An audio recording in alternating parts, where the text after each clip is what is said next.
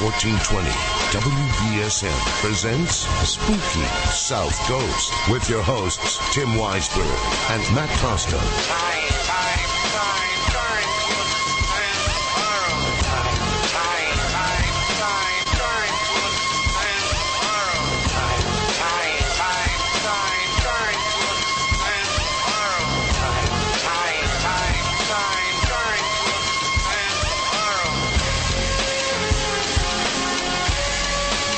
Good evening and welcome to Spooky South Coast. Tim Weisberg here, Matt Costa and science advisor Professor Matt Moniz along for the ride. And right now we have in the studio with us Keith and Sandra Johnson from New England Anomalies Research.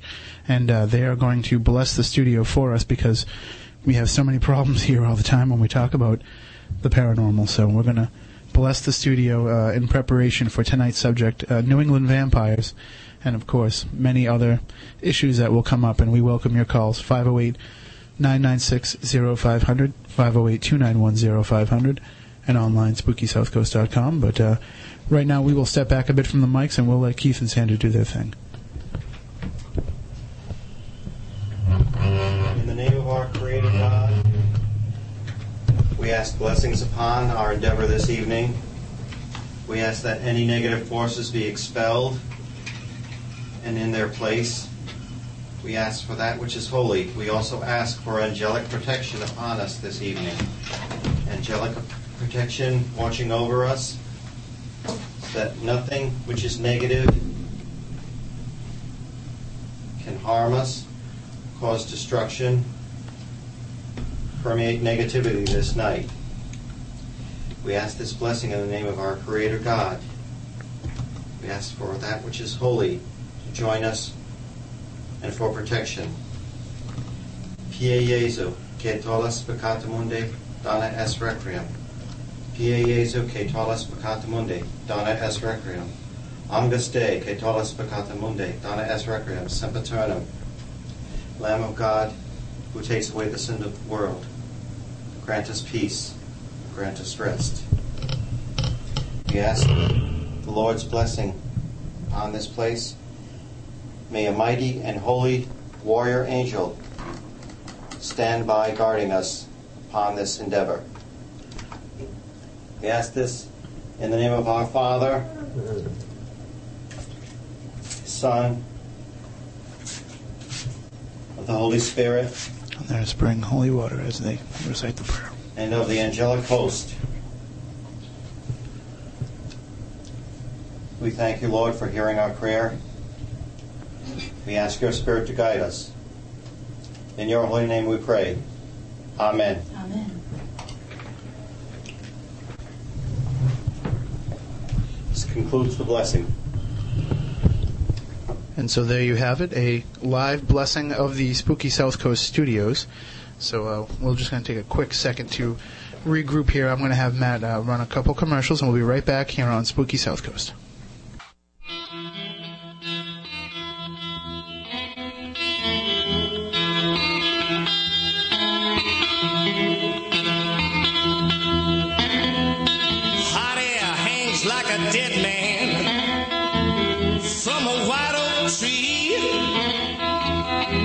Sitting on porches, thinking how things used to be. Dark night, it's a dark night. Dark night, it's a dark. Welcome back to Spooky South Coast here on WBSM. As I said at the top of the program, Tim Weisberg here, Matt Costa behind the boards, and Professor Matt Moniz behind everything else. So we would like to welcome into the studio demonologist Keith Johnson from New England Anomalies Research, and you also know him as the demonologist from the Atlantic Paranormal Society, and his wife Sandra helped him with that blessing. Thank you both very much. Hopefully that'll help. Hopefully. We'll see. I mean, I think aside from the evil forces that might be interrupting our show sometimes, there's probably some gremlins in the system as well. I'm pretty sure this board came over in the 1940s, so it wouldn't surprise me.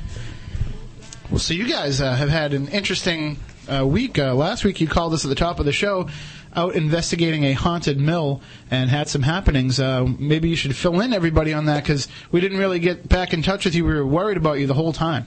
Well, thank the Lord, we made it back safely. We had a very successful investigation. We did have some activity. Two of our members, Kim and Russ, happened to be walking in back of us along the trail. It's about a 25-minute walk to this place in Foster, Rhode Island, and it's an abandoned mill site. They turned around. They saw somebody walking, or what they thought was somebody walking in back of them. Actually, all they saw was a pair of legs, and then it kind of disappeared behind a tree, and then they saw no trace of it again. So then later on, I swear there were people coming up in back of us, so I just waited for them to approach, and they never did. So then two of our members, Mike and Rob, had their shirt tails pulled, so something was going on. They felt some really cold breezes, really frigid breezes, and I would say that place is definitely attributed to paranormal activity. And you felt cold breezes, and I can attest, at least up this way, last Saturday night was very warm. Yes, yeah, it was warm. We spent quite some time out in the parking lot after the show talking with Derek and Keith from Capers, and I remember remarking about how warm it was, so to get those kind of cold spots. And also, the tugging of the shirt is really interesting, because that's an invasion of personal space. You know what I mean? That's yes. Something reaching out and trying to get your attention. Definitely. And the pair of legs, that's very interesting, because Steve Gonsalves experienced something similar at Waverly Hills, where you see just the legs walking. Is that something that is a frequent occurrence, to see just... I mean, we hear about upper torso apparitions, but is it strange, floating hands or anything like this? Is this something that is commonly reported? Interestingly, a few years ago, TAPS was at a location in Brooklyn, New York. We're upstairs in one of the rooms. Brian Hanwha saw a pair of legs walk into the room, but he didn't see a body to go along with it. So, yes, this has been reported before. Some people will report seeing just a hand floating, or that's even in the Bible, as the writing on the wall. But, yes, that is not uncommonly reported in hauntings, that it will not be a full body. It will somehow be incomplete. As if it's trying to tell you something. Well, exactly. It's getting enough of the message out there. It may not be able to fully manifest, but it's making its point known. Now, how did it come about that you went out to this location? I mean, is this something that you'd been planning? Because I remember you told us last week that it was a commonly known haunted place. Mm-hmm. Oh, yes, it's something we've been planning for a while. I've been there quite a few times myself. I'm very familiar with the area and with the story. But there's some members of our group, New England Anomalies Research, that had never been there before, so I figured this would be a good night to take them there. Is it kind of like a training ground, like for people that are new into the field? This is a place you take them because you can pretty much say, this is a good place for an investigation. Some things have happened here. It could be, as long as we go in numbers. It just makes me think of like firemen. When they're training firemen, they have those. I forget what they call them, but they, like in Worcester, they have one. It's like they set it up, and it's a model of a burning building, essentially, that they go in for training purposes. And it seems like there's these little paranormal spots here and there that we can almost use as a training ground for investigators. Oh, yes, definitely. We have several spots where we do that, where we take new members or members in training and see what they're going to react like if something does happen. I mean, we don't want to take them into, obviously, a demonically infested house in their first time, although that did happen to us when my brother and I were teenagers. So trial by fire. Right, exactly. And, of course, and one thing that we do want to mention, too, for people who are interested in getting involved with the paranormal, who may not have any experience at all, or may just, you might not want to get out in the field, but you at least want to learn a little bit more and find out a little bit more evidence. Keith is giving a class next Friday night at the South Coast Learning Building in New Bedford. And we took the class last time he was in the city, and it was just amazing. Not only the evidence that they present, but also the wealth of information that they give you. And, I mean, I'm still looking over my notes constantly from that class because I use them to reference in other things that I'm reading about. Now, how long does it take you to put this class together, to put together the syllabus for teaching this course? Well, it's basically what we've been doing all along. So we actually tried to condense everything to try to possibly fit it into 2 hours, which is very, very difficult to do. We try not to go over the time limit, but there's just so much to cover. So basically our main thing was just condensing it. Okay, we've got this to say. We could talk an hour on this subject or more. How do we condense this into 10 minutes and then go on to a next subject? So largely with the help of my wife, Sandra, we put that together. And she does seem to be the brains behind the operation. Oh, yes. Yeah, I like to think so. Well, like Ozzy Osbourne, she's kind of my Sharon, so I'd be kind of lost without her. So. Well, that's a pretty interesting analogy there, because I don't see Keith walking around the house yelling, Sandra! No, I don't go that far, but...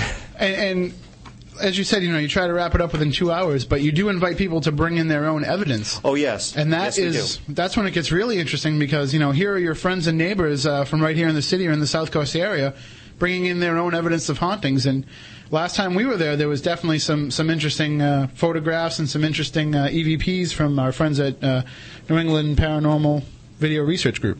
Mm-hmm. And do you find that usually you also conduct these classes in Providence as well, right? Yes, we do. And do you find that when people do bring in their own evidence, is it usually pretty convincing, or do you find a lot of, like I went out in the graveyard during a rainstorm and I captured all these orbs? Well, yes, we get that too. We get, some people bring in photographs and they think every little dust particle is a spirit. Well, then we get some people who are very skeptical too, and we get various opinions, and but we love to look over them and give people our opinion. And people say we want your expert opinion. Well, in my opinion, nobody's really an expert in this field. Absolutely. You just try to get as much knowledge as you can as you go along. And one thing that I've kind of changed my mind a bit on here, and over the past couple of weeks I've been kind of looking at some of these new groups that are coming out there, their websites, their MySpace pages. Mm-hmm. They're putting up evidence, and I say, all right, that's dust, that's rain, that's, they have all these and I was looking at it from the perspective of these people are trying to pass off sketchy evidence at best as good, solid evidence. And I've come to realize that's not really the case, I don't think. I think it's more just a learning process for a lot of these groups, that they have to learn to distinguish this stuff. And the first time you go out there and capture an orb with a camera and you think that you have something solid, it's a process. And so, for any of those groups out there I may have offended, and that was not my intention, I apologize, because I've come to understand what's going on. I mean, we, as you said, you backed into a demonic entity in your first case. We backed into, some pretty solid EVP evidence the first time that we went out. So, mm-hmm. I mean, we take that for granted that some people, are still learning. They don't have a class like this available to them to go and take and to learn some of this information right away. True. And we say one of the greatest assets to have in this field is patience, simply patience, because you may hit the jackpot the first time, Mm-hmm. Beginner's luck, so to speak, but there's those times where you just spend hours and hours and hours of reviewing activity and a potential activity, and sometimes you find nothing. I mean, Sandra and I have been staring at footage of a bathroom door for like 2.5 hours, and we're just intentionally matrixing little animals. I see an owl in the woodwork, but you have to have a sense of humor about it too. And and that is one of the worst things too, is when somebody sends you a photo and they're like, I see over in the corner of this, this figure, and it's like, whoa, don't tell me that. Right, exactly. You'd rather find it yourself, and if it comes out at you, great. So, and as you said, it took a while to be able to pare down, this wealth of knowledge into a 2-hour course. And do you find when people leave, are there other aspects of the paranormal that they'd like to see taught? Because I know we've talked about possibly doing a demonology course. Yes. So many people would be interested in at least getting, a background education in demonology. We find that a lot. At the end of the class, people say, I wish you would talk more about the inhuman aspects, the demonology and everything. But, of course, you have to understand that a lot of people, there are experienced people that take our class that's all levels, but there are also people that this is totally new to, and we don't want to just start out, with the heavy stuff. We want to say, this is blow by blow, this is how we began our investigation process, this is how we conduct our investigations. And so if you're new to this is a good course to take. And of course, there are still some spots open. At least when I checked on the website earlier, it didn't have the little blacked out box. So you still could sign up, but I'm sure space is limited, because when we went last time, it was packed to the gills in there. Fills up pretty fast, yes. If you want to go to Near Paranormal, NEAR Paranormal.com, or SouthCoastLearning.org, you can sign up. If you go to our website, SpookySouthCoast.com, click on the blog. We have a direct link to the sign-up page for the course. And I noticed, too, that there's an additional date being offered now in October, a rather ominous date Did you select that on purpose, or was that kind of just coincidence? No, that was juggled, and so finally that was given to us. Because it's going to be on Friday, October 13th. Mm-hmm. So if you don't have a chance to get in on the 28th, that was fate. Yeah, it's a very convenient day to be able to take it, because if anything paranormal is going to happen to you, it's that night. And of course, being downtown in historic New Bedford, you feel the history surrounding you. I mean, this is a seaport that goes back hundreds and hundreds of years, and we were there on a rainy night, and you can really just feel that atmosphere around you. So when you go to the class, bring your digital recorders and your cameras and your EMF detectors with you, because who knows? We welcome that, yes. And also, you have something else interesting that you've unleashed here on the world: the Ghosts Are Near television program. Yes, indeed. And this is a cable access program? Yes, it is. It is a cable access program. We're into our first month of it. It's just begun airing. And I think I'll have my wife Sandra tell you a little about that. Okay, you can tell us about this program and how it came about. I think people would be interested in knowing how this translates to... Well, as you mentioned before, there are a lot of people out there that would like to take our classes that live in other parts of the country. So that's one of the reasons. You mentioned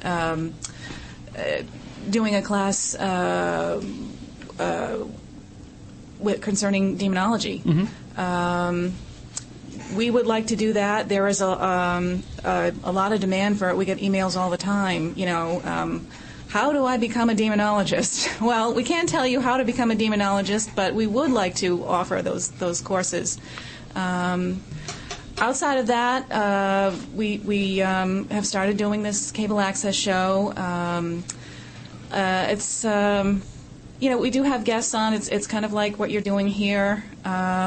It's easier sometimes when you can present evidence in a visual manner, instead of us, sitting around the microphone telling people about what's in a photo or... Right. And we are in the midst of trying to get the shows uploaded so that people around the country can watch them. We've got people in Scotland that have been asking us, so we're working on it. For your listeners, we're working. And of course, we'll keep everybody updated as well if it does reach that point, because so many people, I mean, it's crazy. On our message board, if anybody has an issue or problem and they report their own story and there's something going on, at first it was me saying to everybody, well, you need to contact Keith Johnson.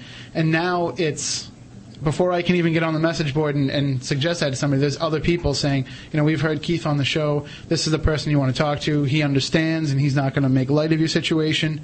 So, you really are blazing a trail here. Keith can help you. Yeah, it's the Wizard of Oz. You're really helping to make the paranormal normal for some people, to make them feel that it's okay and it's all right, and that's what we're trying to do here.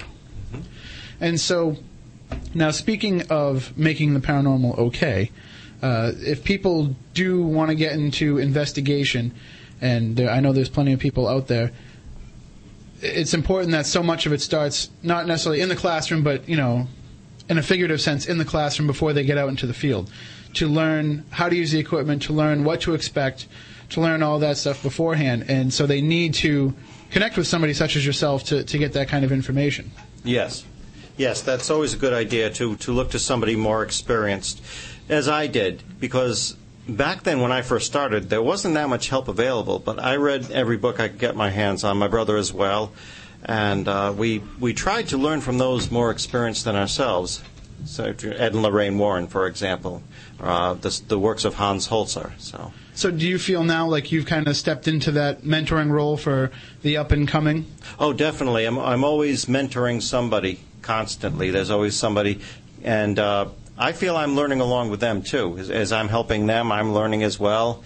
And so I feel it's all one big, happy family. It is. Because once you've opened your mind and opened your experiences to somebody else, you do feel a personal connection with them. Oh, yes. I mean, you're not just going to call up and share your story with just anybody unless you feel comfortable doing so. And when you make that connection, it is like family. This is true, very true. And that's, what we're hoping we can do here is to convince people that it's okay to call up and to share your experiences with us, because we'd like to help you get to the bottom of what's going on.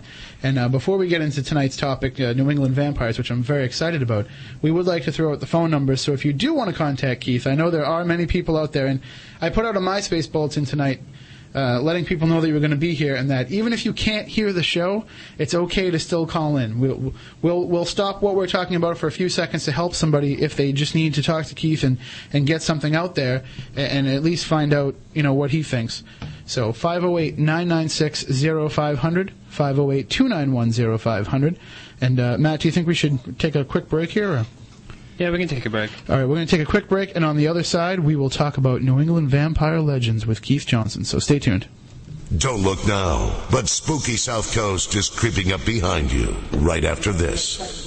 Crystal Expectations is an extraordinary experience. Crystal Expectations has books, jewelry, candles, incense, oils, CDs, tarot decks, religious and fantasy statues, and cultural items from around the world. Crystal Expectations offers a wide variety of services including Reiki, Kuan Yin, magnified healing, and meditation. Do you want to find out the influences in your life and what the future holds for you? Call to schedule a tarot or Hindu astrology reading. Crystal Expectations knowledgeable staff has over 40 years experience in a wide variety of spiritual disciplines. They can provide instruction in spiritual cleansing for yourself and techniques to reduce negative influences in your life. Crystal Expectations is located at 854 Brock Avenue in New Bedford, serving those interested in the paranormal and spiritual for over 18 years. 508-990-7898 or visit crystalexpectations.net. You can also email them at crystalx@verizon.net.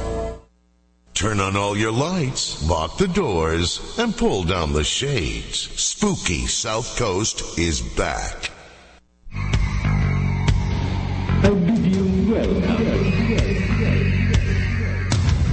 Contrary to some beliefs, the vampire, like any other night creature, can move about by day, though it is not his natural time, and his powers are weak. The strength of the vampire is that people will not believe in him.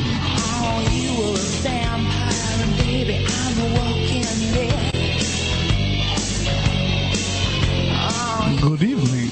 Welcome back to Spooky South Coast. Tim Weisberg here. Matt Costa is along, and Professor Matt Moniz, the science advisor, who is a real scientist, contrary to internet rumors. And why don't you just take that in stride, Matt? That's no problem. I know.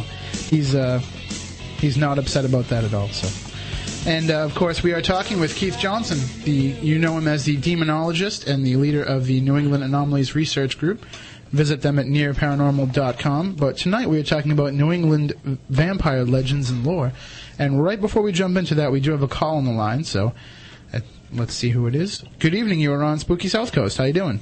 Hello. Hello. I just wanted to, I have a story to share. I'm not too sure if I'm crazy or not. Well, we can tell you that you're not. I mean, we can't be sure. But, I mean, if it's a story about the paranormal, we won't tell you you're crazy just based on that. Oh, okay. Well, that's good. Well, first of all, I'd like to say hello to Keith. I took his course about a couple of months ago, and I just had the best time. I thought it was so great, I'm so interested in the paranormal, and my husband and I took it, and we just loved it, So I want to thank him for that. Appreciate it. Thank you. Okay, and now my story.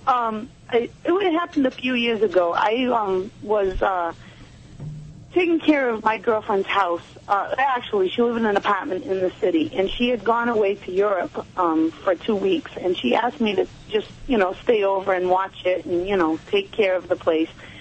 And so I did, and maybe a couple of days before she was to come home, I was laying in bed at night. It was the middle of the night, and I woke up, and I was so scared. Nothing had happened. I didn't hear any sounds or anything. I just had a feeling that I wasn't alone. And So I turned on all the lights, and I went and I sat in the living room with the wall to my back, so I could, nobody could walk up behind me or anything. And I just sat there, and I just waited until morning, until I could go home. So I never told anybody about it or anything, and, I never went back there alone. I waited until she came home from Europe to go back there. I wasn't going in the house by myself. So a couple of weeks go by, and she was bringing her laundry to her mother's house, and I said, "Don't you have a washer and dryer in the cellar, don't you?" And she says, "Yeah." She says, "But I refuse to go down there." She says, "There's something in the cellar. I went down once," and she says, "I will never go back there again." So she went all the way 2 towns away to do her laundry because she refused to go down in the cellar. Now, do you think it's possible that whatever was in the cellar, now she never said anything, and I told her my story, and she said, "That's exactly the experience that I had in the cellar." Do you think it could come up from the cellar, whatever it was? I mean, does it have to be something that I had to see, or, am I crazy, or is it... You know, sometimes the best thing to do is to trust your instincts, especially when it's a situation where you're alone. I mean, it could well be your imagination, but if you're feeling that uncomfortable, and if other people are verifying that they feel uncomfortable in the same location, I would tend to trust your instincts. Yeah, I've never had such a fear in my life. It just felt like an evilness, like something was watching me, or I don't know what was going to happen, but I've never been that afraid in my life, Well, there are certain entities which will project that. As a rattlesnake will use its rattle to project fear, to project a warning. Some of these entities will project that. So I'd say that you probably did the right thing by not going down there alone and not remaining there. And if you felt that strongly about it, then especially by yourself, I think you did the right thing. Well, she no longer lives there, so it kind of makes me feel good now when I go visit her. I don't have to go in the same house, Oh, you mean we can't go over and investigate it now? Well, you could, but she doesn't live there anymore. Oh, that's too bad. Well, let's get the new residents to listen. Well, I'm not going back there. I'll tell you that. It's interesting because if you had said, just when you were in the basement, you felt this feeling, you felt this oppressive feeling, I would say, look to the electrical boxes to see where the sure, a number of explanations. But the fact that it's carrying up, that she feels that level of uncomfortable in the basement, and that you could feel it, through the floorboards upstairs, it goes beyond just simple. Things that you can easily dismiss. So right. What freaked me out was that she told me she had felt the same thing, and that just really blew me away, Well, the important part of this story is that you did share what you felt with your friend, and that she was willing to share what she felt back with you. And if it wasn't for that openness, then, who knows what could have happened. Something, could have actually eventually made its presence a little bit more known. So at least... Thank God it wasn't when I was there. and that's what we're hoping that we can do, is to get more people share those stories. Who knows? Maybe the people that live there now are listening and they've felt the same thing. So. Right.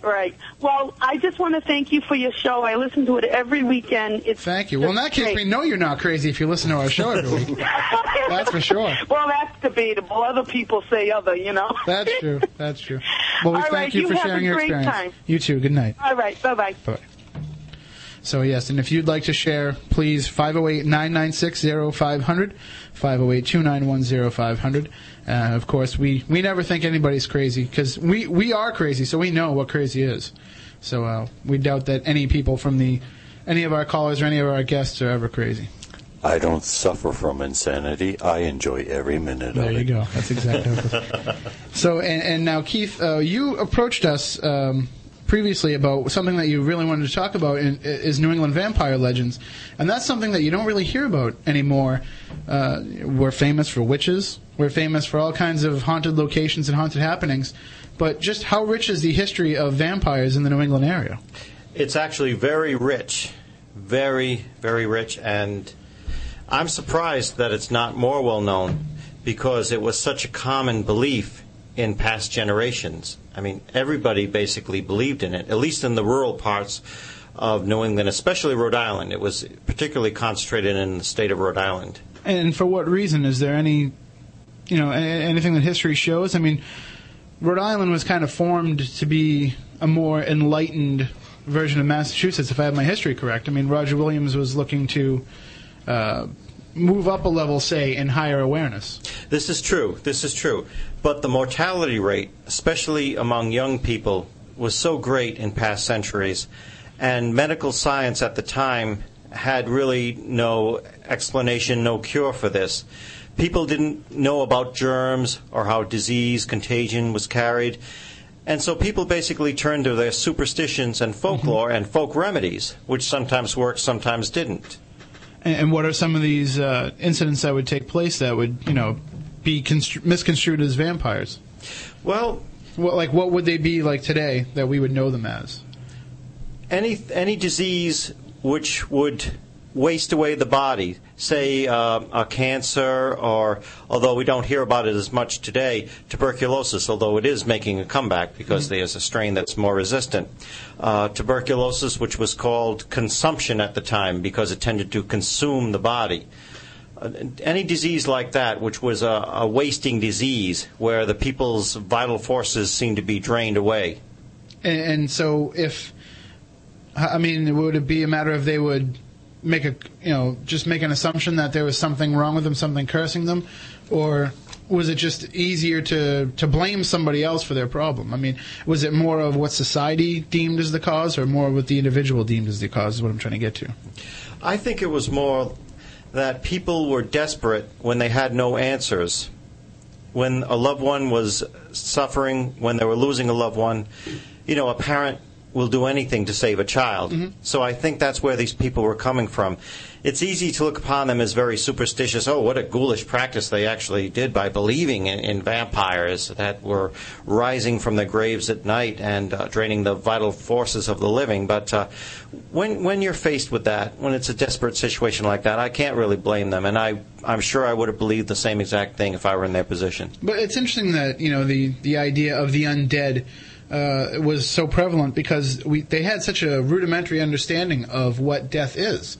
I mean, it was pretty much, I would assume, not even knowing really the historical time, what they used for such measures, but, check to see if they're breathing, check to see if there's a pulse, listen for a heartbeat, that type of, diagnosis.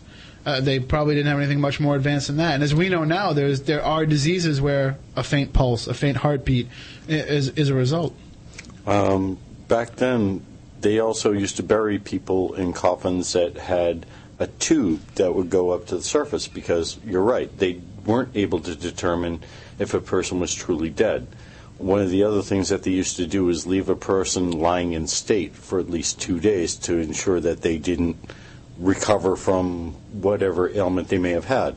They still do that to this day. Before you're cremated, you have to wait 48 hours before the body is allowed to be cremated to ensure that the person is truly dead. So is that maybe what a lot of these superstitions came about from, was that, they would assume someone had passed on when they really hadn't? That could account for some of it, but it was a very, very widespread belief. Similar to European belief, but not exact. I mean, in Europe, if they disinterred a body and the body was not completely decayed, that was sure sign that a vampire was at work. And when a body begins to decompose, sometimes if the chin is not strapped, the mouth will come open and the tongue will tend to protrude. So it became a common belief in Europe that vampires were not draining the blood from the living through fangs. They were using their tongue. They had a little stinger in the back of their tongue, it was believed, that they used because the tongue was protruding, so that's what the vampire was using. I mean, in terms of the colonial times and even today American vampires, what is a lot of our understanding, a lot of our belief in vampires related to? Is it a European notion that came over, or is it, kind of combined with, I know that there's a similar character to the vampire in Native American lore. Is this kind of like a merging of those, or are we pretty close to the European idea? I think it's closer to the European idea. I mean, the Native Americans did have a sort of belief, but the way it was practiced in New England is very, very similar to the New England belief. Interestingly, incorruptibles, like a saint, would not decompose. The body of a saint would not decompose. The same way with a body of a vampire in New England. If somebody did not show signs of decay that were natural, it was naturally assumed that they were a vampire, and they were feeding off the life forces, not necessarily just the blood, but the life force in general of sleeping relatives. And Matt, maybe you can back me up a little bit on this and let me know if I'm off base, but don't bodies decompose not based on anything other than, the temperature, There's a number of factors. There's physiological factors that would determine that. It's not necessarily that, you can open up a coffin and know that somebody should have been decomposed to this point. The biggest factor, actually, believe it or not, is the availability of oxygen. Okay. Oxygen is one of the primary ingredients used by most what's known as aerobic or air-breathing bacteria, which is what breaks down the body. There are other microbes in a oxygen-free environment called anaerobes or anaerobic bacteria that also break it down too, but it takes a lot longer. So there is no general rule of thumb for how fast the body should decompose? Just a combination of the relative availability of oxygen and temperature. Right, the conditions when a body was buried, even a person's body chemistry will affect it. Mm-hmm. Mm-hmm. Now, let's get into some of the actual claims of vampires, aside from the possibility of how they could occur. But, what was it that would determine whether or not somebody was a vampire? What got them pinpointed as a vampire? Was there a vampire culture like there was today, a darker culture that might have gotten singled out? Or was it just when these things would arise, blame a vampire, and then worry about who the vampire is later on? Interestingly, unlike vampire cults of today, it didn't usually involve anyone who was living. They were always the victims. It was the deceased that the vampire spirit inhabited. That's what was believed. Mm-hmm. So, in fact, it was quite a different notion of what I was told when I was younger, because I would hear these stories. In fact, the first person I heard them from was my mother, that we actually had a couple of people in Rhode Island in the past century that were considered to be vampires, and but it was only after they were dead that they were suspected of actually being a vampire themselves. Because maybe, with the 1930s, with the prominence of both Dracula and other vampire films, it's kind of changed the notion of the vampire as, the creepy guy that lives in the house in the corner can be considered a vampire, whereas I know that in the past, like you said, it was more something that there was nobody that you could say was the vampire, you know what I mean? Yes. And maybe it's just, the more modern-day culture that's making me think that, but, you see a film like Interview with the Vampire, which, as much as it is fiction, does take into a lot of account, what the times were back then. And there were people that could be viewed as vampires. So I just want to make sure that there wasn't an incident like,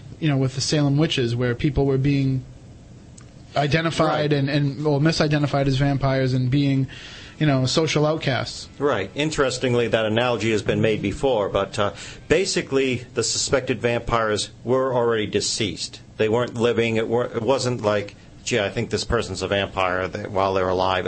It's after they were dead, so basically. They just waited until after you'd passed on to attach that stigma to you. Exactly, yes. And was there a cure for vampires back then? Now through Hollywood we have the stake through the heart and hoping for sun up to come before the vampire gets you. Was there certain practiced vampire cures that they would use? Yes, a certain type of exorcism was performed where certain internal organs, vital organs, especially the heart, would be removed. The corpse had to be disrupted in some way to render it incapable of attacking further or harboring a vampire spirit. So most often the practice was remove the heart, perhaps some other vital organs, burn them, reduce them to ashes, and then rebury the body. That was supposed to be the cure-all, and sometimes it did seem to work, sometimes it didn't, depending on the surviving family members. And how much of the legends and lore of today were true back then? For example, if you were attacked by a vampire, did you become a vampire? It was considered you might be. Mm-hmm. You might have this spirit in you, but mostly it was one particular person, individual they were looking for. If they found that person, they destroyed the body, they pretty much hoped and prayed the problem was over. Because, it's kind of evolved now into where if, you kill the head vampire that infected all the other people who are now vampires, they all get cured.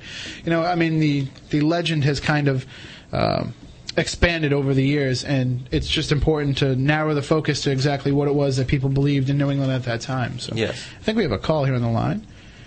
Let's check it out. Good evening. You're on Spooky South Coast. How you doing? Hi, how you doing? All right. How are you? Okay. I'm just curious why this is a science. I'm curious why, to the professor, I'm curious what prompted you and why you use equipment and computers.com. Like, why are you talking about demons? What, did you have a personal experience? Is there a reason, or is it just a study? I'm curious to know what makes you so knowledgeable.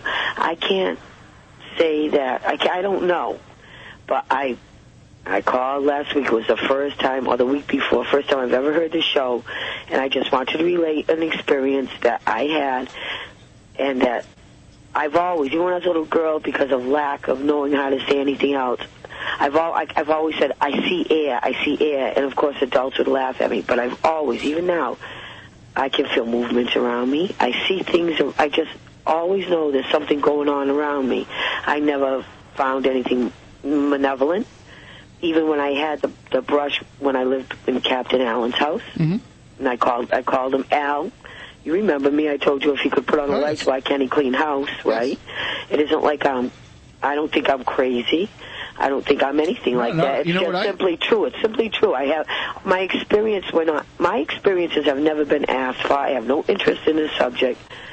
No, it's just simply things that have happened that I have no other. I'm very skeptical. No other explanations for, and believe me, I try to delete explanations, anything I can explain, okay? If you want, I don't have extensive reading habits on it, nothing like that.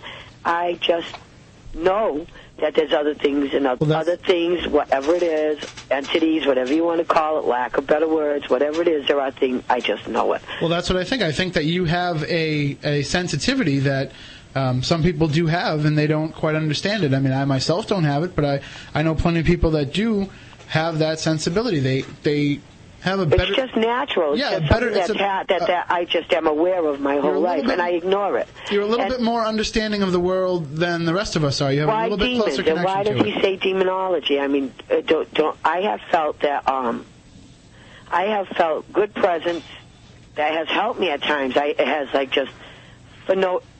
Again, without no explicable reason, times when you think there's something you cannot do, you can't go on for whether it's inwardly or outwardly, and you get a little push. That's all I can call it, is a push. Well, and I just don't understand why it's demons. Matter of fact, I call my girlfriend the demon because she keeps me up all night, keeps me out all night. I call her the demon. Well, if you want, real quick, we can just go around the table and people can explain their experiences. Explain to me why you're so knowledgeable and what your experiences are. Well, I myself, the only thing that makes me knowledgeable is that I have developed an interest in this subject due to personal experiences. What were your personal experiences? When I was younger, much, much younger, I had some issues when I was younger with feeling like I was being visited in the night by different entities. Good or bad? Bad. But then again, I have also come to realize that I have suffered from some sleep issues during my entire life. So, I mean, it is possible that could be explained. But when I was a teenager, I did have an aunt and uncle that lived in a haunted home. And we experienced some pretty interesting phenomena while they lived there, such as faucets turning on and off by themselves. Right, like the glass, like the fishbowl, like I had. Yeah, I've had experiences similar like experiences. So, I mean, except we did a little bit of research on it and talked to some of the neighbors, and it turns out it was a little bit beyond just that home, to the entire neighborhood. And so, Burial ground? Yeah, right next door actually. So it did make me aware of the fact that this is out there and that it does exist, and it made me open my mind a little bit to the possibility. Your mind should be open. Everybody's mind should be open to whatever. Well, I mean, as a teenager, though, you don't really want to talk about this stuff. No, of course. I never wanted to talk about any of this either, but, because I have always seen air, I will call it, right? Just like when I was a kid. I see air. I'd say, I see air. Don't you see that? Don't you see that? You're probably seeing auras and different, different what's the word I'm looking for? Not auras, but I just think it's like energies, different energies. Aware, that's right. That there are other things. I don't know what it is. I have no idea. Okay, I think but Matt there are Moniz other is, things around me all the time. Matt Moniz has had a little bit more experience with me staring the paranormal in the face for about 20 years now. I have no evidence. I want to know. I want to know why. I want to know why. Well, he'll tell you what his experiences are. Yes, I'm interested. What do you want to know about? What do I want to know about? I want to know what prompted you. I want to know, why. Is this a professor? Yes. Well, we call him the professor. They call me the professor. It's tongue in cheek when we call him the professor. Well, you have a syllabus. You teach a course, so. Well, that's Keith that teaches the course. No, that's Keith. Well, where's he? He is right here as well. I'm right next to him. Well, if you want to hear Keith's experiences, get ready. Yes, I do. I want to know what prompted you. I want to know if it was from personal experience. I want to know, I just want to know. Well, my personal experiences began when I was very young. My brother and I grew up in a, quote, haunted house. But when I say haunted, I don't mean it was the Amityville horror. I mean, every once in a while things would happen that we simply couldn't explain. My parents couldn't explain. Precisely. I understand. I know you don't mean haunted like spooky world and stuff. Right. But things, phenomena was happening, and it was out of the normal everyday experiences. There were things you just couldn't explain rationally, at least Precisely. at the time. Yeah. Right. And so my brother, over the years, of course, developed a passion to try to analyze this, to try to capture some evidence of it, and maybe show other people. Because believe me, how can you do that? How can you do that? Well, when we were very young, a lot of people thought we were crazy. You even mentioned this, even mentioned the history of it. People studying this, we were called crazy. And I know Matt's nodding. He knows exactly what I'm talking about. He's been through it too. But you want to be able to analyze data so you can have something to show. And none of us have all the answers, obviously. But we knew enough that there was something else out there, and that's how our passion developed. I agree with you. I agree. Yeah. There's no doubt in my mind that I realize that, we're not all that far apart, and I realize there's plenty we don't know. And do you have a computer, ma'am? No, I don't. They're the bane of my existence. I know how to work one, and my son has wanted to give me a laptop. I mean, it's not like I can't. I don't like them. I just live life rather than watch it. The interesting thing is, until I realized that this whole world was out there to explore on the internet, I didn't realize that there was so much evidence that people had captured and shared on the internet. I mean, from even Matt Moniz captured a spirit on film just a couple months ago, and we've captured some EVPs out in the cemetery, and for groups that go out all the time, such as NEAR and TAPS, they go out all the time and experience this stuff, and they've... And this isn't just theory, this is empirical. You have empirical evidence. That's what you're telling me. Well, I mean, I'll let Keith and Matt make the determination as to what is evidence and what isn't, because... Not that I need evidence, because I don't. I'm not like you. It's not like I know what you know. I'm not even claiming to. I have no proof. I have nothing. I just simply know. It's just, I don't ask for it. I haven't read anything on it. It's just experiences that are true. But just because you know, you still like to have the evidence to... to back it up and I trust my instincts. I'm not crazy. It's not like I'm a nut because I'm not a nut. No, hardly. It's like I just obviously know because it simply happened. That's all. Things have simply happened. There can't be anything crazy about willing to accept that there is something beyond yourself, and that I know that. That we are, just as insects and animals are part of our world, we're part of something else's world. Good thing they're small. They're like monsters or dinosaurs. Good thing we can step on them. Well, we're going to get to that actually in the second hour. I have one other thing to say as far as vampires. I mean, I realize witches and everything. A lot of it comes down to the blood. Just to let you know. All right, a lot of it comes down to the blood. Witches, they take the property and so forth. They were healers, midwives, so forth. So I understand that. Vampires, though, it's like, to me, I have no thought about that at all. I actually think that, if you believe in something, have so much faith in something, it's bound to hurt you anyway. It's like anything will suck you dry. The whole world's a vampire if you let it be in actuality, but as far as that, I can't say that. I don't have any beliefs at all. I just simply am aware. And I was just curious to know, I'd like to know more about the course, and if it's free and how much. The course is it's $35 for non-members of South Coast Learning and $25 for members. And you can, I don't have the phone number handy with me, Keith. You don't have the number for South Coast Learning, do you? It's like I'm not going to pay $35 to begin with, to be honest with you. I just wanted somebody to I guess I wanted just confirmation that the evidence that they'll show you other is worth people it. have had real experiences. You know, I don't care if it's on camera. I don't care if, you know, what kind of equipment is involved. Just that it started with, like, what the prompting was, that there was two experiences. It's not just me that knows there are other things around you. You can visit our website at nearparanormal.com, and we can compare notes. Feel free to contact us. Do you have any, like, literature, something you could send me, because I don't have a computer? We have a lot of recommended literature on our site, and I invite you to look it over. I don't have a computer. You know what, we're coming up on the news break here. Are you're a Fairhaven resident? Yes, I am. Okay, what I'll do is I'll put together a list of books that they have at the Fairhaven Library, if that'll help, and then you can check out some of the stuff they have there, and, you know, it's a way to read up on the subject, and you don't have to spend any money or anything. How's that sound? Peace. All right. We are coming up on the CBS News, and then on the other side, we'll talk The Week in Weird. We'll get back into more about New England vampire legends and more of your calls. Stay tuned. And sports. This is WBSM New Bedford, Citadel Broadcasting, AM 1420, WBSM.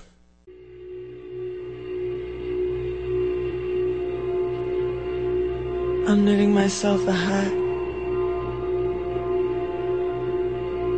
And I'm sewing up a head to wear it on. knitbits.etsy.com. I'm making myself some mittens. And I'm stitching my fingers together to keep them warm inside. knitbits.etsy.com. I'm knitting myself a sweater to cover the body I'm wearing. Knitting, knitting, knitting, knitting, knitting, knitting, knitting. Have you got an answer? No, but I've got a different name for the problem. Spooky South Coast. I am so sorry for everything that has happened.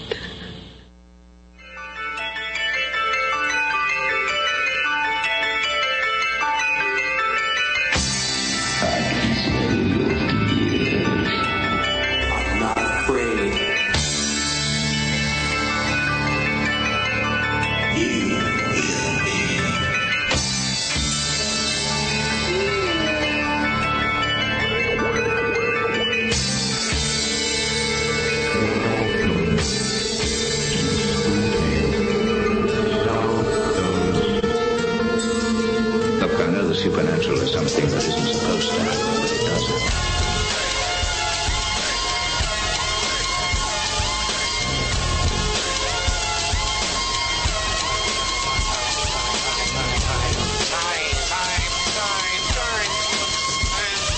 Taking your job there, silent assassin. Welcome back. Hour number 2 of Spooky South Coast. A fascinating discussion tonight, as always, with Keith Johnson. We're talking New England vampire legends, and we'll get right back into that in a few minutes. Before we get into the Week in Weird, we have just some business to take care of here, some thoughts and news bulletins out there for fans of Spooky South Coast. If you go to our message board, SpookySouthCoast.com, you'll see the Waverly Hills video that I referenced a little while ago that Matt Moniz and Joe Gonski captured at Waverly Hills of an apparition. Now, as Matt said last week on the show, they sent that to the Mattingleys. They were very, very excited about that footage. I spoke to them via email earlier this week, and it's definitely something unique to what they've captured there. And so a good friend of ours, Groovy Ghost Hunter, who posts on our board, took some of the images from the video and cleaned them up a little bit with a positive and a negative image. So if you go on there under the Waverly Hills video thread on the message board, you can see those photos, and it's a little bit clearer to see the figure that's in the background there. Also, a listener, Jay, sent an email to me earlier this week. He said he wanted to know if we had heard of any strange happenings in the Salters Point area. I said that they stayed out there on vacation in June and they had some weird things going on. They'd love to see if there have been any other ghost stories in the South Dartmouth area. And I know we've talked about the UFO phenomena in Dartmouth last week and in previous shows. But if anybody knows of anything about Salters Point in particular or ghosts in the South Dartmouth area, why don't you hop on our message boards on SpookySouthCoast.com, sign up, and you can share your stories with us there, and we will let Jay know any that we get. You can also send us an email if you want to get all three of us, SpookyCrew@SpookySouthCoast.com, or, of course, Matt@SpookySouthCoast.com for the Silent Assassin. I'm Tim at SpookySouthCoast.com, and Matt Moniz is Science Advisor at SpookySouthCoast.com, because it wouldn't work if we had two Matts at Spooky. There you go. And also from our good friend and guest Christopher Balzano, who runs the Massachusetts Paranormal Crossroads website. Wait a minute, let me get ready to do this right. What are we going to do now, Matt? We're going to do a joke, Matt? We're going to do a joke. Got any gum? Got any gum? Okay, from the home office at masscrossroads.com, the 10 things that Christopher Balzano learned from watching Creature Double Feature growing up. Number 10, Edgar Allan Poe would have been happier if he stayed in the Army. Thank you for the drum roll. Number 9, the guy with the pale face in the room is the bad guy. Number 8, the only way to get your child to do what you want to is to stand on his tail. Number 7, never fall in love with the peasant girl. She'll eventually break your heart, and chances are she is a vampire. Number 6, aliens look a lot like things found on Earth, only a lot bigger. Number 5, the butler and the maid are always in on it. Number 4, radiation makes nice things go bad. Number 3, every animal or insect will eventually get organized, aggressive, and try to take over the world. Number 2, in a crisis situation, the smart guy will always die first, and the good-looking guy will live.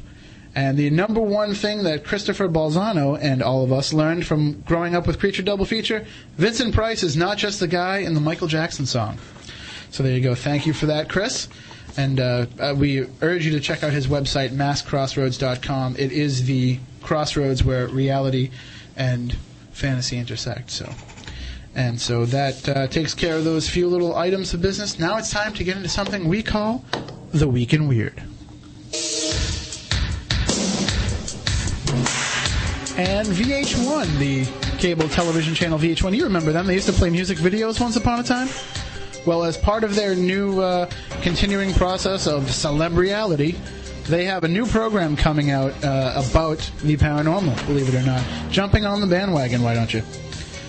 This story comes from the Norwich, Connecticut Bulletin, written by Amy Lawson. The Connecticut Commission on Culture and Tourism has broken its silence about this week's filming of a VH1 reality show at the former Norwich State Hospital property. As first reported in the Bulletin last Thursday, representatives from the Commission, as well as production company 51 Minds Entertainment, declined comment, citing a confidentiality agreement. However, they were there filming something. The Bulletin was right on top of this story, and they have been doing some digging and some research.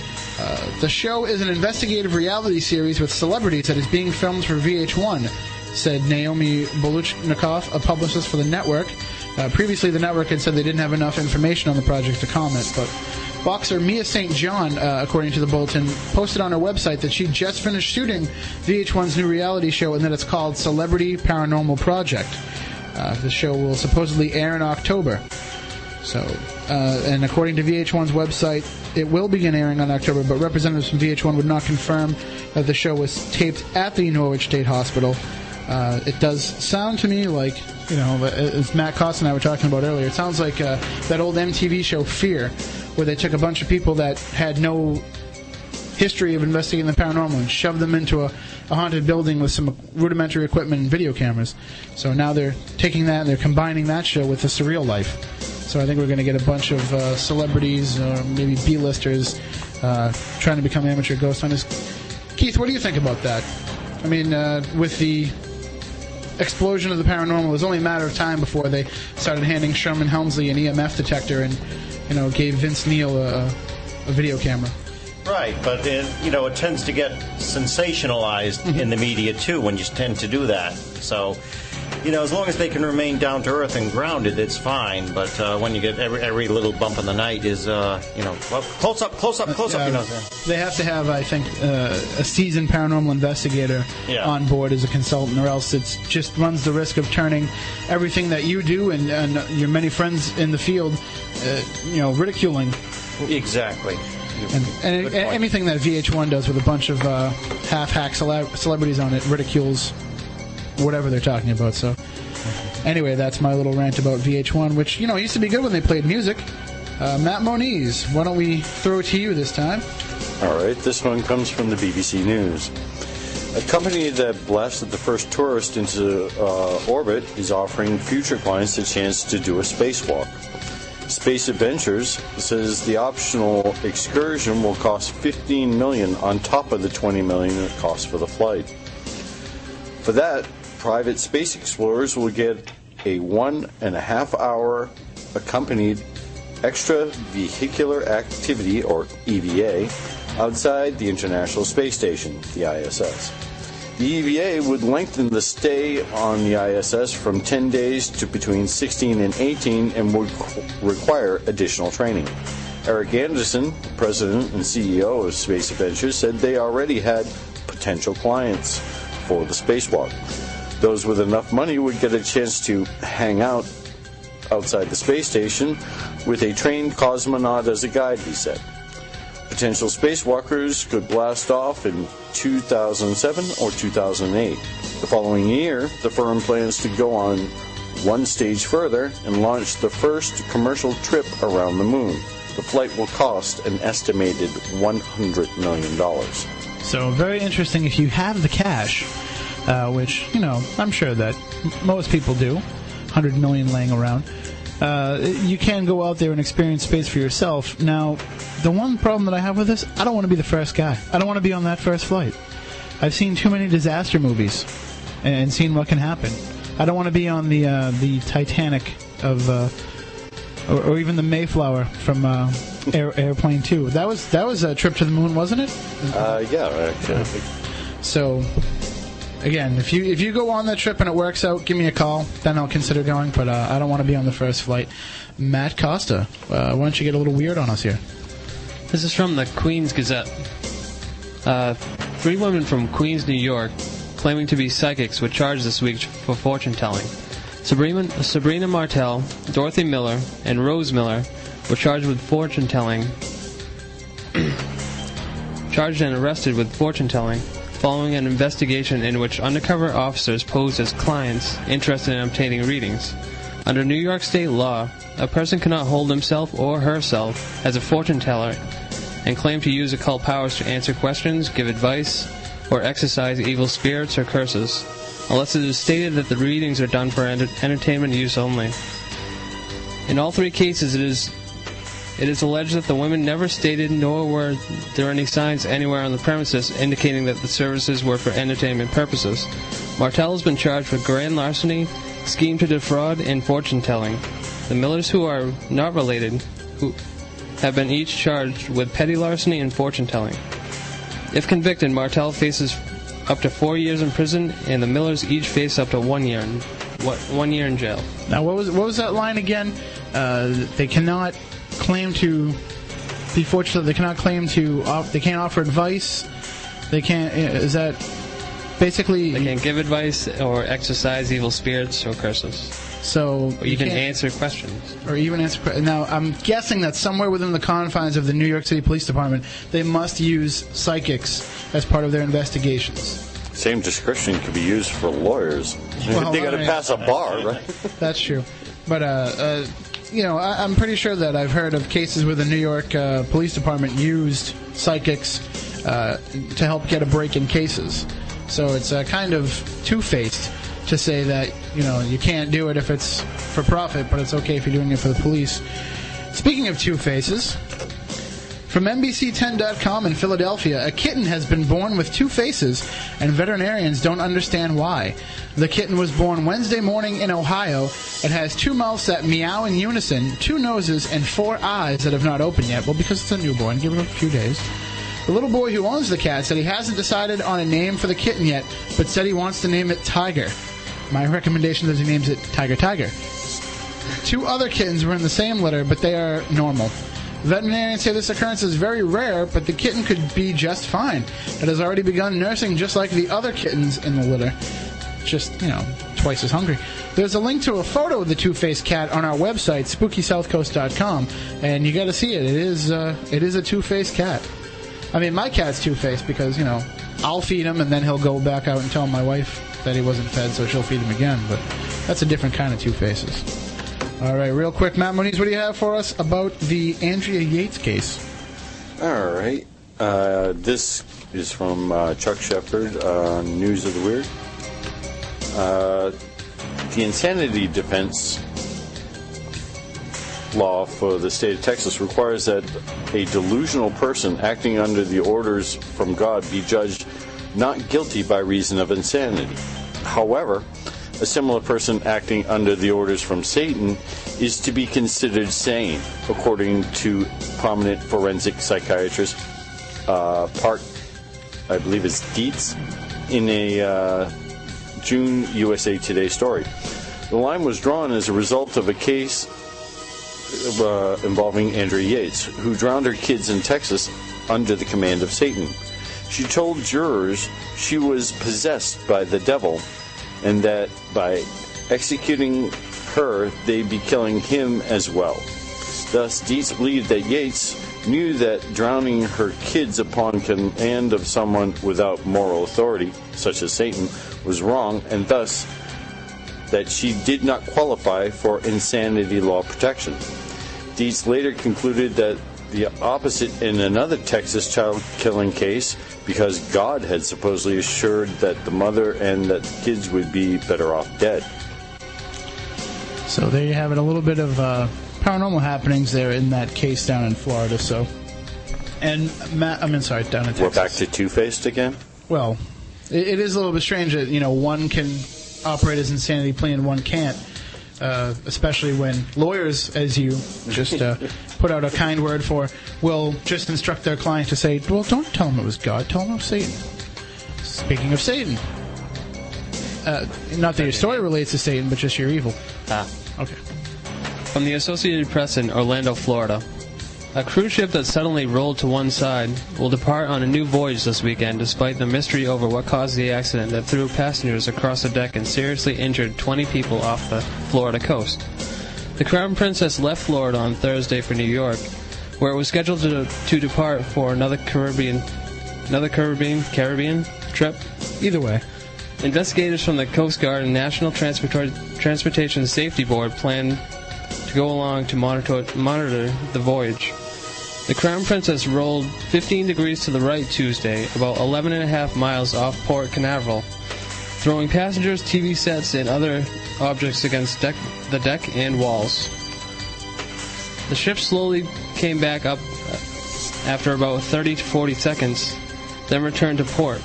The ship was sailing through calm seas, and there was no indication that a rogue wave or foul play contributed to the roll, nor did investigators find any ongoing mechanical problems. At the time of the accident, the ship was on autopilot and its captain was away from the bridge. The trip from Florida to New York will determine whether the ship can travel again with passengers. Although the crew does not need Coast Guard clearance for another voyage, the port could hold the vessel if investigators determine it unsafe. There's got to be a morning after.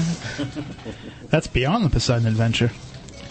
Well, there you have it, the Week in Weird, which we bring to you every week here on Spooky South Coast. And if you go to our website, SpookySouthCoast.com, click on the message board, and you can go to the Week in Weird thread and insert your own stories there that you find around the web.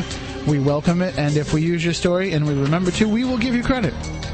So we will be right back in a few moments with Keith Johnson discussing New England vampire legends. And, of course, we welcome your phone calls, 508-996-0500, 508-291-0500. We'll be right back here on Spooky South Coast.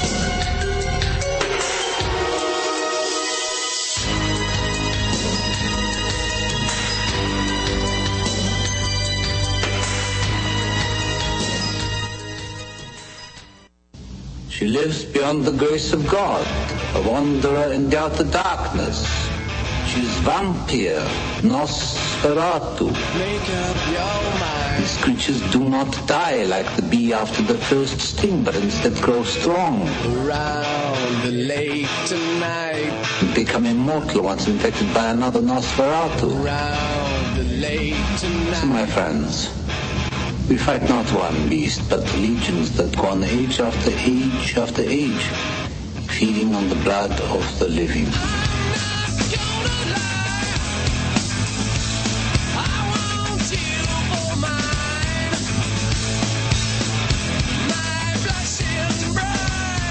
Welcome back back to Spooky South Coast. Tim Weisberg here. Matt Costa working his magic, as usual. And Matt Moniz on the other side, providing the science. And I have a question for you, Matt Costa, if you're not too busy. Sure. All right, now, so you agree with me that song's about vampires? It's one theory. Or you just played that because I've espoused you many times that I think that song's about vampires? You're not the only one. Okay, well, yes, I definitely think that that's what it's about. The toadies. So, I recommend it. I do. So, we are talking about New England Vampire Legends with Keith Johnson. You can check out his website, nearparanormal.com, N-E-A-R, paranormal.com. And, of course, you can also sign up for his class next Friday night at the South Coast Learning Building in New Bedford. $35 to register for non-members, $25 for members. Well worth it. Just not only, I mean, we talk about the education that you will get in the 2-hour period about the paranormal and the evidence they present, but the fact that you can meet up with other paranormal investigators. Maybe you want to get out there in the field. Maybe you don't feel comfortable with your level of experience. You can catch another group that's still in the beginning stages, or you can hook up with, a group that is long established and has the equipment and can train you on the equipment. So there's plenty of networking to be done, and it's a chance to go and talk about your experiences with people that have experienced similar things and realize, no, you're not crazy. Well, unless you're us, and then people are just telling you that to be kind. So we are talking about New England vampires. And, of course, Keith, coming from Rhode Island, you have one of the most famous New England vampires in your state's history, Mercy Brown. Oh, yes, Mercy Brown, my personal favorite. And why don't we, for those unfamiliar, because, we're worldwide here now, why don't you tell some people that might be unfamiliar about Mercy Brown and that, accusation? Right. Well, Mercy Brown was actually one of the two I first heard about. And I became fascinated by that this had actually happened, that this person had really lived. And, of course, I heard the legend and everything that she became obsessed with vampirism, with drinking blood at a young age, and that she died as a teenager, and that sometime later she was unearthed and perfectly preserved when they opened her casket. And this is the story as I heard it. But after a while, of course, I'd heard about Nellie Vaughan, too, which was supposed to be a similar incident. After a while, I got so intrigued by this that I had to do some researching on myself, and I found out that some of it was actually based upon fact. Some of it was legend, of course, but as legends are, there's always some truth involved. And, of course, then there was Dr. Michael E. Bell, who began doing research into this, and he has done so much research into this. Is it all right if I plug his book? Absolutely. Yeah. Absolutely. Yeah, he has written a book. It's called Food for the Dead, On the Trail of New England's Vampires. And if you want the history, this is the, I would say that he's the authority on it. You get so much detail on the actual history of the New England vampires, and so if you want detail, I would recommend that book. You can go to his site at foodforthedead.com and read all about him and about New England vampires. But Mercy Brown, I started doing research on her, and I found out that actually blight hit the family, the Brown family, who lived in Exeter, Rhode Island. Now, this is rather late. This is in the late 1800s that this happened. In 1883, the wife of farmer and horse trader George Brown died of consumption, wasted away, and died in her 30s.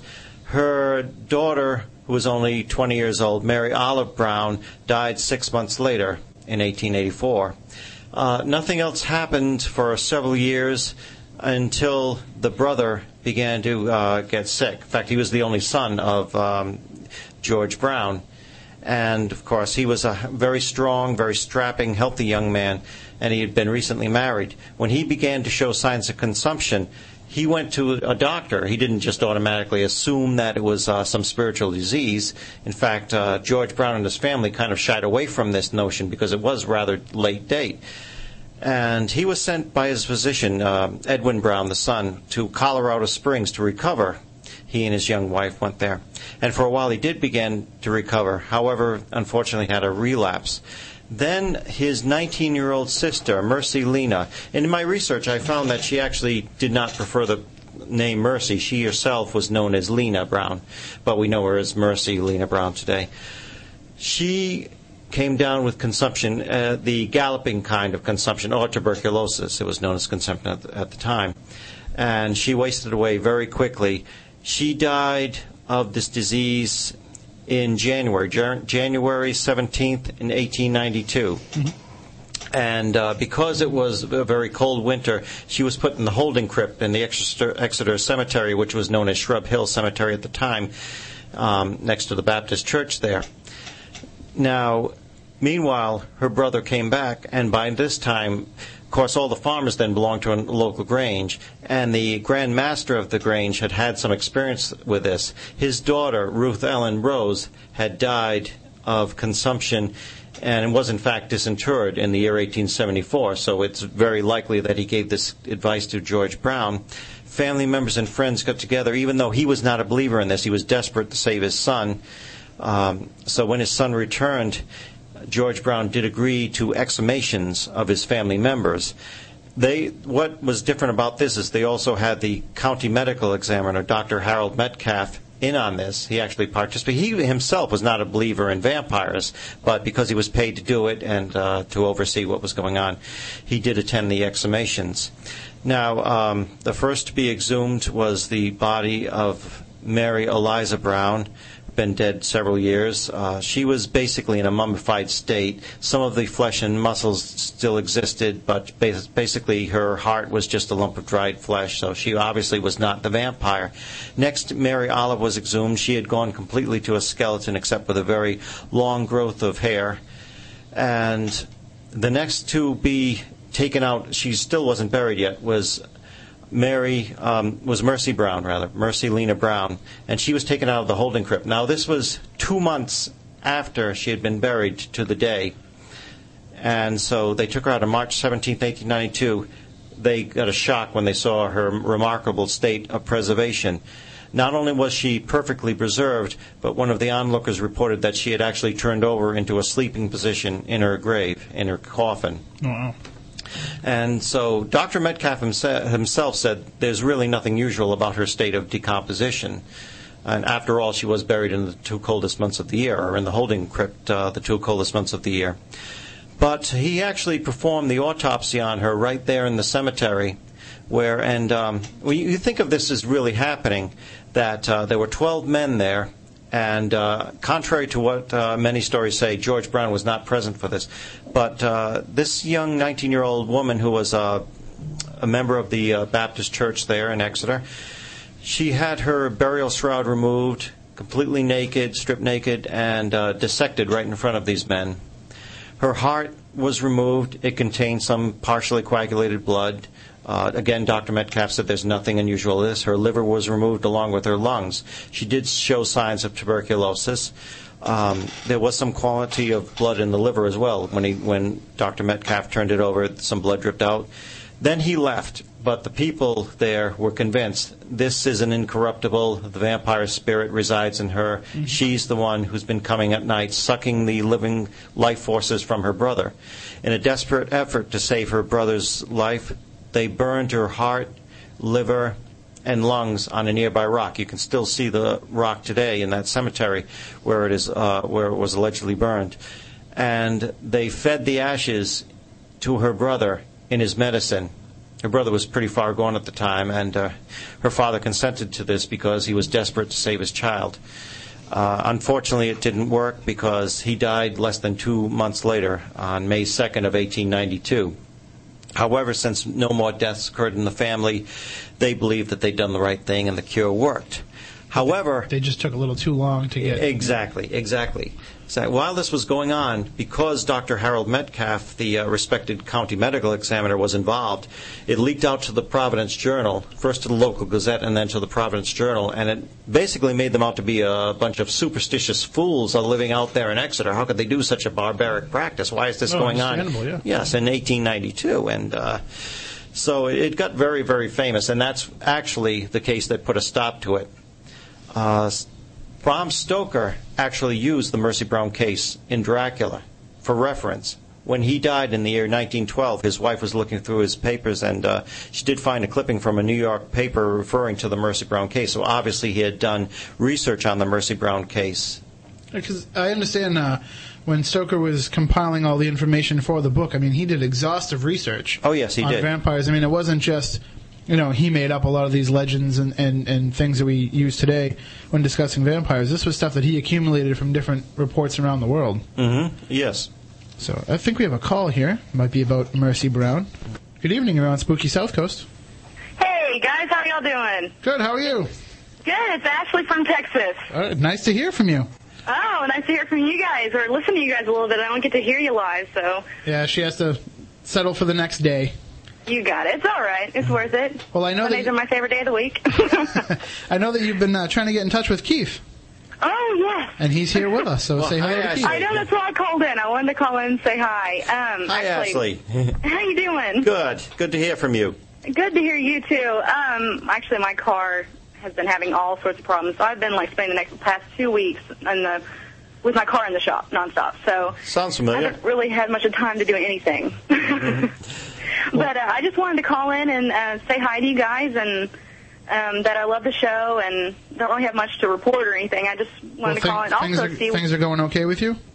They're getting a lot better, yes. Okay. And and also wanted to call and see when you guys are going to finally get those Silent Assassin T-shirts up, because I really want one. Maybe your car could use a blessing, do you think? You know what? It's funny that you say that, because actually, all of my car, we have been investigating to see whether or not it's a lemon, but, it's really funny that you say it, because, for the past week, whenever I'm driving, my doors will randomly unlock, the lights will go off and on, and I'm almost positive it's probably just an electrical thing, but it's really funny because all my friends are like, your car is possessed or something. We're talking about New England vampires tonight, and the cemetery in the case we were just talking about, the Mercy Brown case. I've known people that claim to have driven in there. Suddenly their car alarm will go off, or the locks will start opening and closing, and things will just go haywire until they pull out of the cemetery. Then everything will be okay again. So maybe there could be something to that. Yeah, probably connected to me, though, so that kind of stinks. Well, any car I drive, it'll happen. Following you around, yeah. Well, we'll say some prayers for you as well, that's for sure. Thank you. My car needs it bad. Okay. All right, well, thank you for checking in, and I guess enjoy Sunday. Because the next time you hear us, it'll be Sunday. So. Oh, you got it. Right. All righty, guys. Have a good night. Thanks. Have a good one. Take care. Bye-bye. She's very, very excitable, Ashley is. Yeah, very enthused. Yeah, she's been suffering some paranormal circumstances of her own, which she shared on our message board. Mm-hmm. If anybody would like to read her story and see if maybe you have some advice to offer her. Mm-hmm. And so back on the subject of New England vampires, as you said, the Mercy Brown case happened very late. But then in the 1930s, as the Dracula film hit, the book hit, in the 1880s? 1897 it was published, yeah. And so, there was renewed interest in vampires, I'm sure, following the book and definitely following the original film. Yes. Was there any more talk of vampires in New England, or was it kind of just by that point it was, you'd get an isolated incident here and there? Basically, it was legend, and some people still claim to have seen strange floating blue lights in the Exeter Cemetery next to Chestnut Hill Baptist Church. I've never seen anything unusual there myself. Mm-hmm. Personally, but there are people who claim to have witnessed this. However, interest was renewed recently, especially in the late 1960s and early 1970s with the Nellie Vaughan case, which was actually a case of mistaken identity. There is a young woman buried in West Greenwich, Rhode Island, in a isolated cemetery, and ironically, apparently some people were searching for Mercy Brown, and this is around the time of the late 60s, early 1970s, and they came to the wrong cemetery. It's located off of 102, but they went in the wrong direction. They went down Plain Meeting House Road. They came to the cemetery. They searched through it. They found a 19-year-old girl, which fit the age of Mercy Brown when she died. She had died very young, and what was really cueing them in was the inscription on her headstone, which read, "I am waiting and watching for you." And they were sure, wow, this is our girl. We found our girl. Obviously this was put on because she was a vampire. And it actually is an epitaph, which is a frequent phrase used for a young person or a child at the time who has died much too young, is "I am waiting and watching for you from heaven." Yeah, that's what I would, Right. Right, but that's not looking for a vampire. That would be what I would assume. But if I'm looking for a vampire, I can see the other side of it. Right, and there is this poor cemetery. There's been so much damage and vandalism done over the years, and people claim that they've seen her floating over the grave. They've seen this and that. There are numerous reports of people being scratched, touched, and it may well be, but I don't think it's Nellie Vaughan herself. It may be simply because people have brought all this negative energy in through cult activity and vandalism.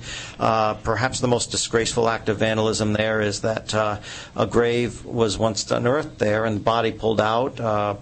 There was a deceased gentleman of the town, and a pack of cigarettes was placed in one hand, a beer in the other. I mean, it's just terrible. Mm-hmm. And a group of thrill seekers were out on Halloween night some years ago, in 1993, I believe it was, looking for a thrill. They came to the cemetery, and that's what they found. Well, I guess they got it. Right. They sure did, yes. But unfortunately, I mean, you hear too many cases, just general vandalism at all in a cemetery. And, you know, these are respected areas that they are, should be shown proper reverence. And I don't think every cemetery is haunted, but I do think that the people who do this type of activity in those places do have something that follows them home, and they get what they deserve. Very possible. Yeah. Now, just to take a step back, the whole reason the vampire myth exists is because there's always been this type of character in all kinds of folklore. Mm-hmm. And as we've learned, there are certain people that do suck out the energy from other people. I mean, yes, known as psychic vampires. Exactly. This is true, yes. And somehow that has gotten crossed in with the vampires of today, like we said at the top of the show, the cults of today. People who are vampires not by, any kind of malevolence, but just due to lifestyle. Yes. And the fact that they will drink blood as a way to rejuvenate themselves. How do these vampire cults today interact with this whole myth, or should they be considered separate because they don't have that type of evilness to them? I think it's very separate. It's a very separate connotation, and remember what we're talking about, that the New England vampires of history were only considered such after their demise. I mean, they were not alive to have to go through with the mystique and connotation that had blighted their names. Fortunately for them, they didn't have to live with this sort of persecution as, say, the Salem witches did.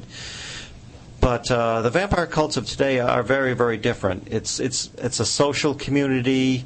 It is people who have adopted this lifestyle, sometimes by choice, sometimes they feel they really don't have a choice. Mm-hmm. But we must respect their belief as long as they're not intentionally harming anyone else, which usually they don't. Generally, it goes totally against what it is that they believe, to harm someone else for their benefit. Exactly. They see themselves as, like you said, as a community. Right. And, to attach this stigma to them, everybody's free to have their own beliefs. Just as today, we wouldn't begrudge anybody the chance to practice the Wiccan religion. Right. And same thing with vampires. So I just want to make sure that we mention that we do not condemn them. So there was a story that just came out, I believe today or yesterday. Unfortunately, a lot of young kids are into this goth and the vampire type of lifestyle. It's also become a source for predators to pick them up. There was a couple of young girls that were supposedly lured to a cemetery by one of these predators, and I guess was recently attacked. Well, that not directly related to vampires, but I'm saying. But if we break it down, I mean, not that we want to psychoanalyze these people, but I mean, a lot of these people are looking for acceptance into something, and this is what they turn to, and so they are pretty trusting from the more experienced members of these communities. So, and unfortunately, there are people that will take advantage of that. Interestingly, in the early 1970s, again, there was a young woman, a teenager actually, I believe she resided in New Hampshire. She went, I won't use her real name, but she went by the name of Lilith. And what she would do is dress up in basically the Gothic-style garb, and she had an obsession with vampirism. She really felt that she needed this blood. And so what she would do is hang outside of historical cemeteries dressed like really alluring, but like a goth chick, so to speak. And sooner or later, some guy would come by, a teenage boy would come by, and they said, "Wow, look at this, and they'd pull over, and she'd lure them into the cemetery with promises of sex or whatever, and she'd actually put the bite on them and draw blood, and she had done this a number of times. I mean, talk about a dangerous lifestyle. I mean, somehow she survived to tell about it, but she did eventually seek help. But I guess the last I knew, she had joined some kind of motorcycle gang, and I guess she was never heard of again. Not that she disappeared; she just went off with some people. No, yeah, she's just dropped out of the limelight. Yeah, she's so just cruising around. Right. I mean, unfortunately, vampirism today, you do have to take into account now with AIDS and other diseases that are communicated through the blood. Mm-hmm. It does totally change what it is that they do. Definitely. Whether it be, for their own replenishing their own life energy, or just to be part of the group. I mean, no matter what it is, there is that huge chance that they're taking. Mm-hmm. Not as great as the chance of being a vampire in earlier times when, stake through the heart. Right, exactly. But, I mean, and so we don't condone... we don't condemn, we don't condemn people if that's the lifestyle that they choose. In fact, it's actually quite interesting because they are a tighter-knit community than you will find in a lot of these more accepted religions and accepted beliefs. Mm-hmm. But, of course, the vampires of early colonial times were the result of Puritan hysteria, as so much of this is. And is there any kind of historical monument, historical recognition for anyone who post-mortem was believed to be a vampire? Is there any type of, like we talked last week with Belinda Nash, who worked out a pardon for Grace Sherwood, is there any after-the-fact type of, wiping their name clear? Only, I think, in the fact of shared knowledge, such as I'm doing tonight, or Michael Bell's book, Food for the Dead, is doing, to try to shed some light on the actual historical truth, to that these were actually very innocent people that never harmed a soul in their life, what we know of. And, of course, there was the tale of Stuckley Tillinghast and his daughter in Exeter, and back in 1799, when he supposedly had a dream that half his orchard had died, half thrived, and one by one, after his dream, his family members began dying. His daughter, Sarah, beautiful daughter, died at age 22. She was supposed to be a very, very lovely girl, very beloved throughout the town. Well, her brothers and sisters began reporting that they were seeing her apparition coming into their rooms at night, sitting on their chests and causing them pain when she sat on. Now, this is psychologically sound when you think about it, because they're bereaved over their sister. They're ill themselves. They equate themselves with their sister's illness. And they have pain, and they experience their sister sitting on their body where they have that pain. So we can see how this would be a psychological reality. And the legend says that half his family died, half his children died. 14 children, half of them died. Actually, only about 3 or 4 of them died in reality. But the story is based on truth. So, and of course, if you would like to find out more about New England vampire legends, as you said, the book by Dr. Bell, Food for the Dead? Yes. And you can find that at local bookstores, on his website, foodforthedead.com, and at amazon.com, of course, where you can find just about every book. And don't forget, next Friday night at South Coast Learning in New Bedford, you can take Keith's course, Investigating the Paranormal is the title of it. And if you go to southcoastlearning.org, you can sign up that way. You can also sign up on his site, nearparanormal.com, NEAR paranormal.com. And, of course, keep your eyes tuned for Ghosts Are Near. Hopefully we can get it here in the New Bedford area as soon as they get the technology in place.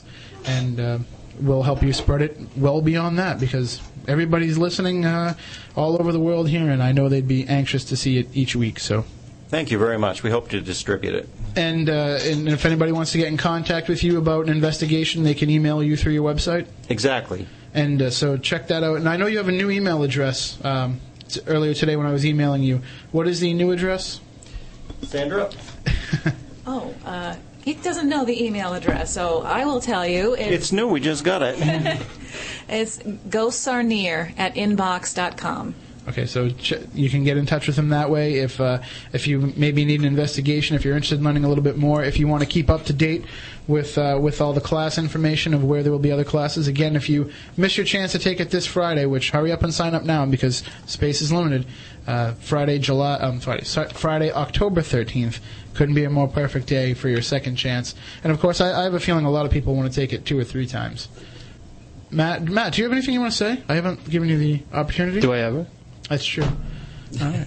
Well, next week we have a big show. All right, who's next week? We have one of Keith's colleagues from TAPS.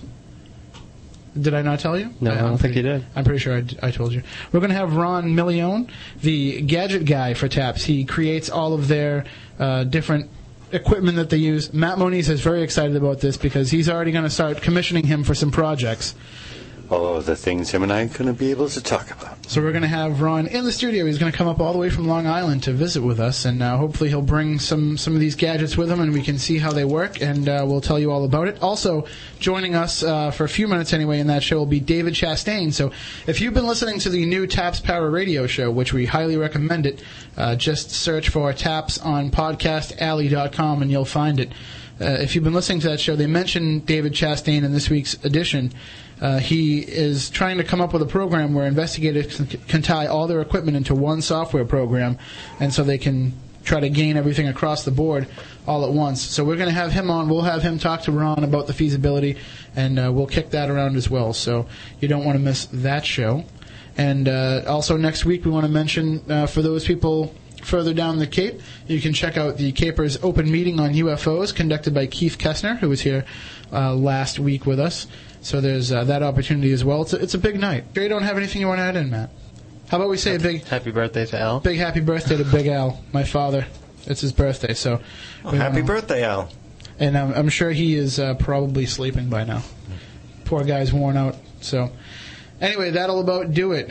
So for Matt Costa, Matt Moniz, I'm Tim Weisberg. Thank you to Keith and Sandra Johnson for joining us. Thank you. And we want you all to stay spooktacular. Everyone is entitled to believe in what they want. Now, if they don't want to believe, that's all right, too. Rest assured, listener, that my time here has not been easy, and what you have just heard was not fiction. Although, in many a desperate moment, I most certainly wish it had been. It's over for now, it seems. Or at least, until yesterday begins again. Tomorrow.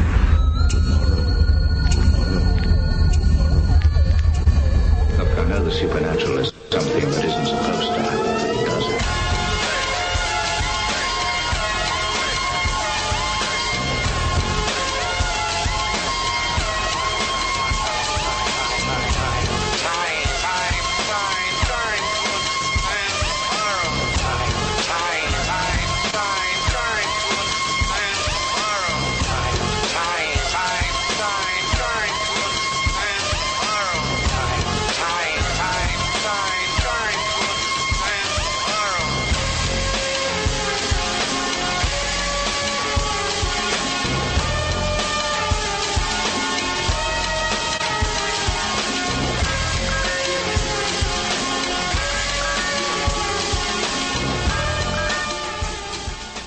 My fellow Americans, I would once again like to say that I did not have sexual relations with that woman. I did, however, go to SpookySouthCoast.com. Do like I do.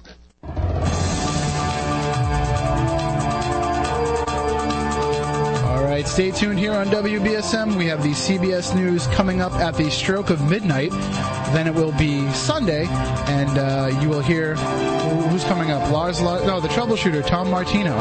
That's right, the troubleshooter will be on to take all your calls about consumer fraud and whatnot. And I heard him give away a computer once, so that was pretty interesting. So you don't want to miss that opportunity. So before we go, I just got one question. Got any gum? All right, stay tuned, everybody, for the troubleshooter here on WBSM.